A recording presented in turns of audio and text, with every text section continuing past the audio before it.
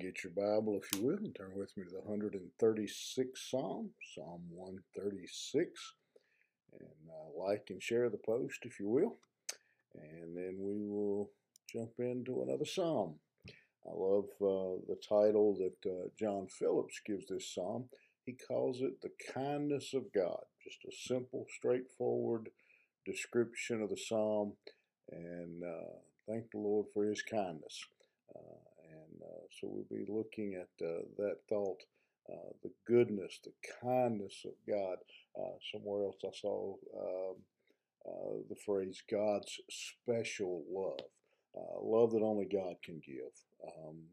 We experience love, we give love, but only God, that special love that comes from God. And so the psalmist here is discussing that, longing to experience that, and going to praise God because of that special love that he enjoys. And so we'll start in verse 1 in this psalm. And this is a topic that we talk about a lot. We talk about the love of God. It's in a lot of our hymns, a lot of our songs, the love of God.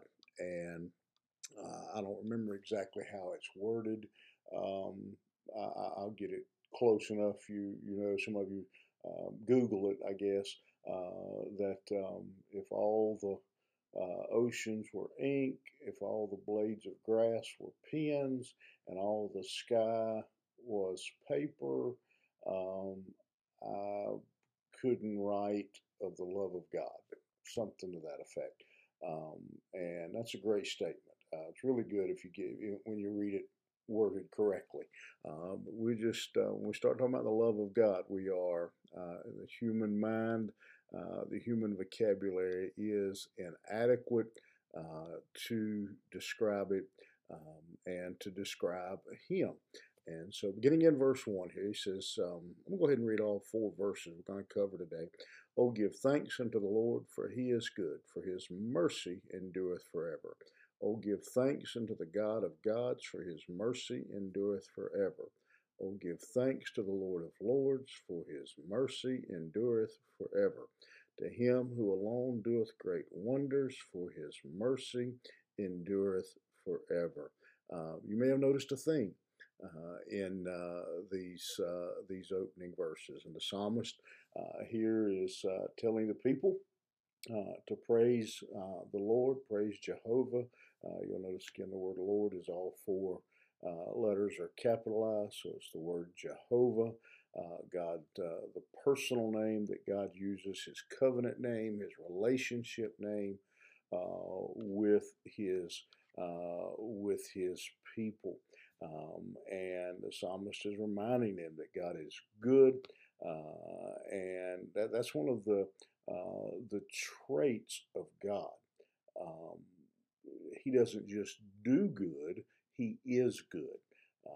He doesn't just show love, He is love. And that's the difference for Him. That's what the psalmist is praising, that the attribute, the characteristic of God is mercy or love towards His people. Every verse in this psalm, all 26, are going to talk about the great covenant love that God has for His people. And then in the next three verses, he's going to go on, and you'll notice a shift there in the second verse. He is the God, capital G, little o d. Verse 3, capital L, lowercase o r d. So we have a change of names of God. God, the capital G, little o d, is Elohim, and the capital L, lowercase, rest of the word is Adonai, and so they're different. Elohim is stressing His power.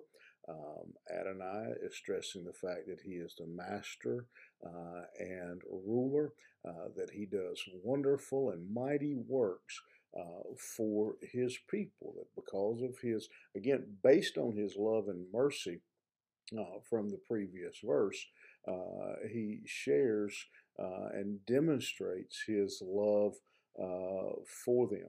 And when he says in verse 2 there, he's the God of gods, he's pointing out that no other, all the other religions of the world, none of the make believe, pretend, little g gods of the nations of the world, they have no God that compares, nothing that can do for his people, no God that loves his people, does the amazing things that he does for his people.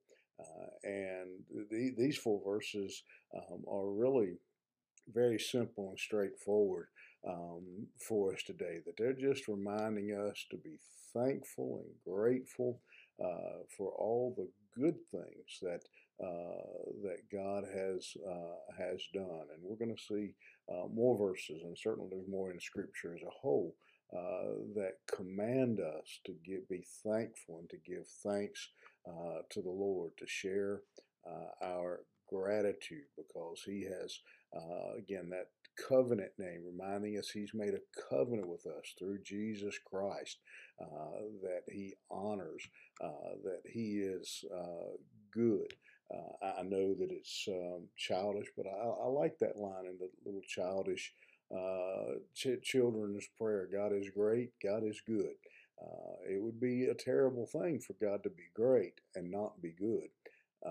If God was great but he was bad, that would be a terrible situation. But God is great and God is good.